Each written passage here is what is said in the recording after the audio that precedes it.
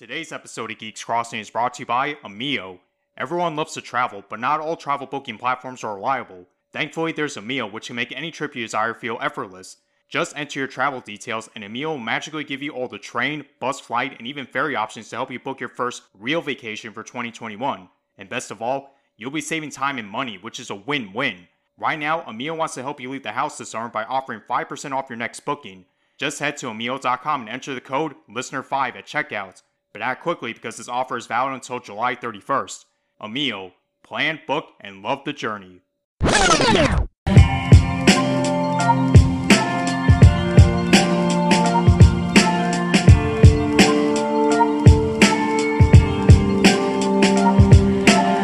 What is up, my League of Geeks? And what time is it? It's summertime. And no, that wasn't a reference to High School Musical 2. Who doesn't love summer? The days are longer, the nights are shorter, the sun is shining, and it's noticeably warmer. And yes, that Phineas and Ferb reference was intentional. In all seriousness, I love summertime, and one of the main things I love about summer is spending all day at the beach with my friends and family. And more importantly, play video games all day. If you guys remember back in Season 2, I did an episode recapping my favorite winter-themed levels from video games, as an early Christmas episode, so to speak. Even though it's mostly about winter, it still counts as a Christmas episode in a way.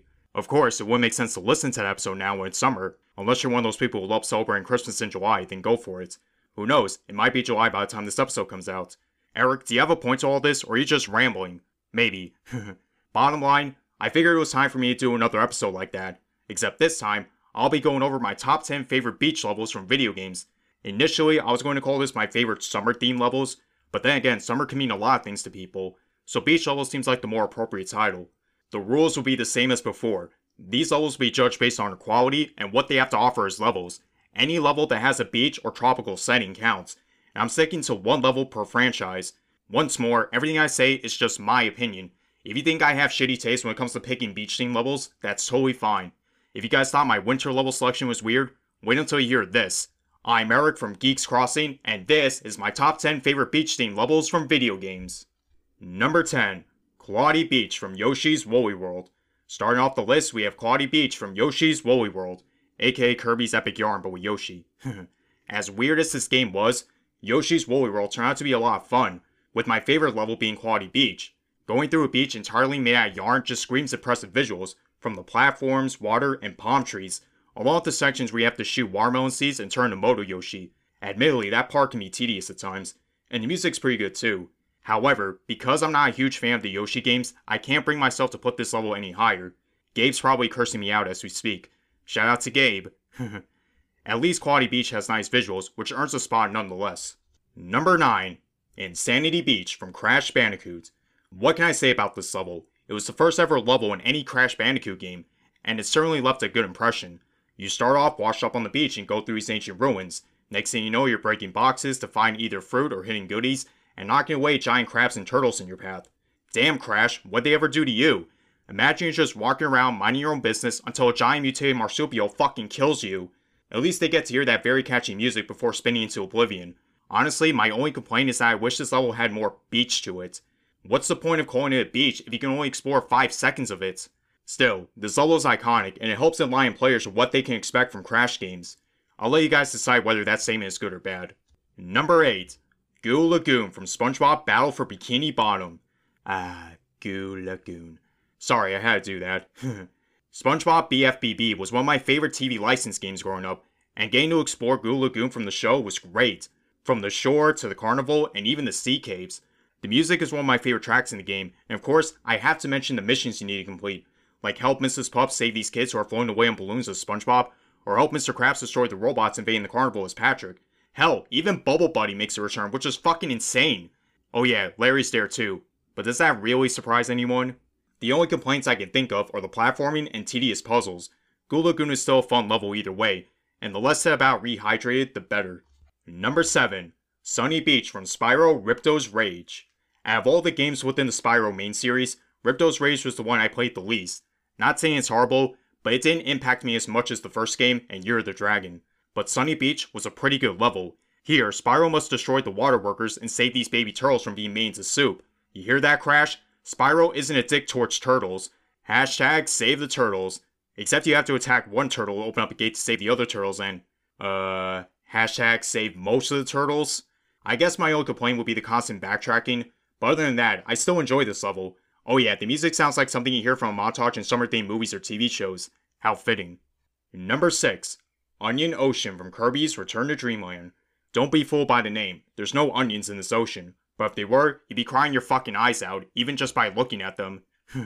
Anyway, beach levels are usually common in Kirby games, but Onion Ocean is something else because it serves as both a beach and underwater level.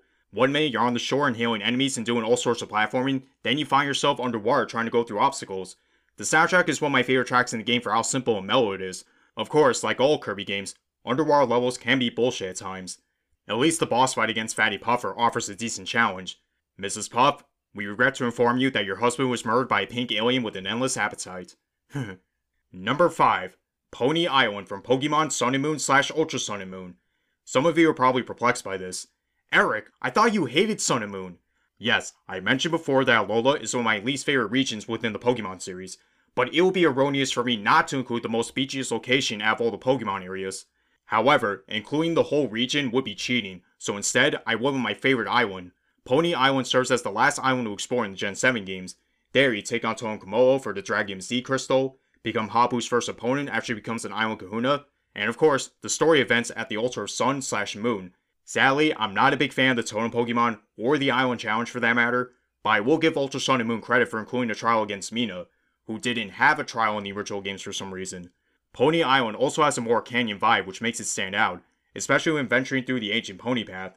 Don't worry, it still has tropical areas like the Sea Folk Village and Pony Wilds, each of them providing pretty good music. And how could I forget about the Battle Tree, which was Alola's version of Battle Frontier, Battle Subway, Battle Mason, etc. It was definitely a saving grace for me. Yes, I still sort of hate Alola for how it's portrayed as a region, but what it offers as a level is worth acknowledging. Number 4. Besaid Island from Final Fantasy X. As of the making of this episode, I haven't beaten Final Fantasy X, however, Besaid Island is one of the best looking beach levels I've seen in any video game, right down from the village, jungle, temple, and the beach itself. The music is so fucking peaceful it's not even funny, but I'll tell you what is funny, the laugh Tidus makes in front of Yuna and, just kidding, it's very cringy. No disrespect towards James Arnold Taylor, aka the voice of Tidus, also Johnny Test, Ratchet, Obi-Wan, etc.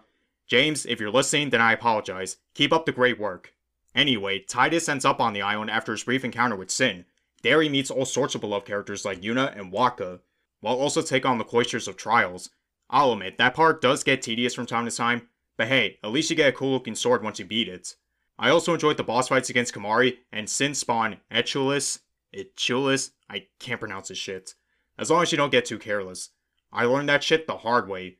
Besaid Island excels at being a beach level, and hopefully I'll get to finish Final Fantasy X one day. Number 3. Destiny Islands from Kingdom Hearts. You guys know I love Kingdom Hearts with a passion, and Destiny Islands is one of the most beloved worlds in any of the games. This world looks and feels like a tropical paradise, from the aesthetics on the different islands, and that oh so catchy music you hear.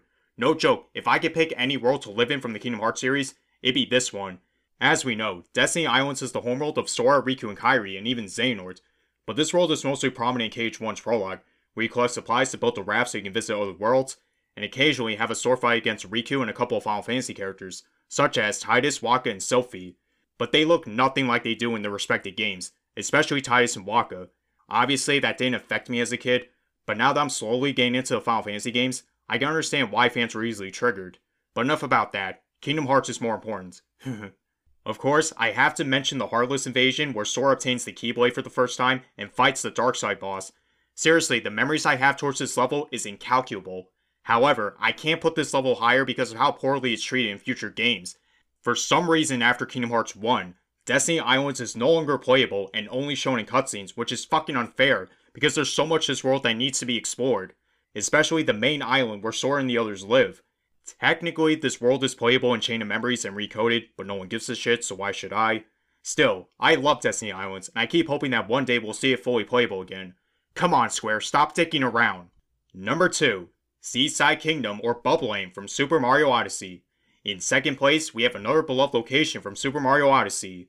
Most Mario games come with at least one beach level, and much like Onion Ocean, Bubblegame is both a beach and underwater level, except it's a lot better. Being based off the French Riviera, this whole world was gorgeous, right down from the beach, under the sea where you get to turn to Cheep Cheeps or Gushions, and the different landscapes you can explore on. The music is so captivating that I can't even explain it in words. Go listen to the soundtrack after this episode and you'll hear what I mean. The missions were also fun as well, like searching for hidden treasure underwater, playing volleyball with giant snails, and hula dancing to the beat of a song. You can't make this shit up. Not to mention the boss fight against Mulix Launcher III. I hope I said that right. This fucked up looking cephalopod may be tedious to attack, but I still enjoyed the boss fight nonetheless. And thanks to this level, we get to see Mario's internet breaking nipples. I don't know why everyone was going apeshit over seeing Mario's nipples, but it's the internet, so it's best not to question it. As much as I love Bubble Lane, there's still one level that tops it. Number 1. Seaside Hill from Sonic Heroes. My favorite beach level from any video game is Seaside Hill from Sonic Heroes. Eric, what the fuck is wrong with you? You keep saying you hate Sonic, but a Sonic level is ranked number 1? Even above Mario? Yes, it's fucking crazy, but I can explain. Out of all the Sonic games I mentioned, Heroes continues to be my favorite within Sonic's shameful legacy, partly because of this level. I absolutely love Seaside Hill, right down from its appearance and soundtrack. Seaside Hill is the first level in story mode, and it does a great job introducing players to the game. I know there's Seagate, but still. You start off on the beach and you gradually make your way to different islands. With many different routes players can take, it definitely makes Seaside Hill feel less formulaic compared to other starting levels. Sonic Heroes was also the first Sonic game I played, so you can imagine how amused I was upon playing this level as a kid. Seaside Hill's music is A+ material. Then again, the game's entire soundtrack is A+ material, but still. In terms of gameplay, I mostly enjoy Team Sonic's version of this level, but the other versions are fun in their own ways. Seaside Hill is so iconic that Sega brought back in future titles. This includes, but not limited to, Sonic Generations, Mario and Sonic at the Olympic Winter Games, and Team Sonic Racing. Yet I still prefer the original Seaside Hill. Oh yeah, can't forget about Ocean Palace, its second act so to speak.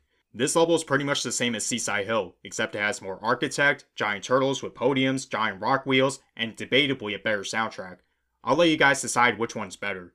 Super Mario Odyssey's Bubble Lane might be the best beach level we've seen in a long time, but the memories I have towards Seaside Hill is so invigorating, which is why I had to put it as number 1. So what did you guys think? Was it as weird as my winter list, or somehow better? I'm curious to know. More importantly, when will be the next episode I do something similar to this? Honestly, I don't know. Looking back, I guess winter and beach theme levels seems like the most practical ones to rank, since winter and summer are debatably the best seasons. But you never know. Maybe I'll branch out into other theme levels, like desert, jungle, or city. Only time will tell. Until then, hope you guys have an amazing summer. Join our Discord server and follow our Instagram page at Geeks Crossing. Continue to support us on all available platforms such as Anchor, Spotify, Google Play, Apple Podcasts, and iHeartRadio. Thank you for listening, and stay true to your geek selves.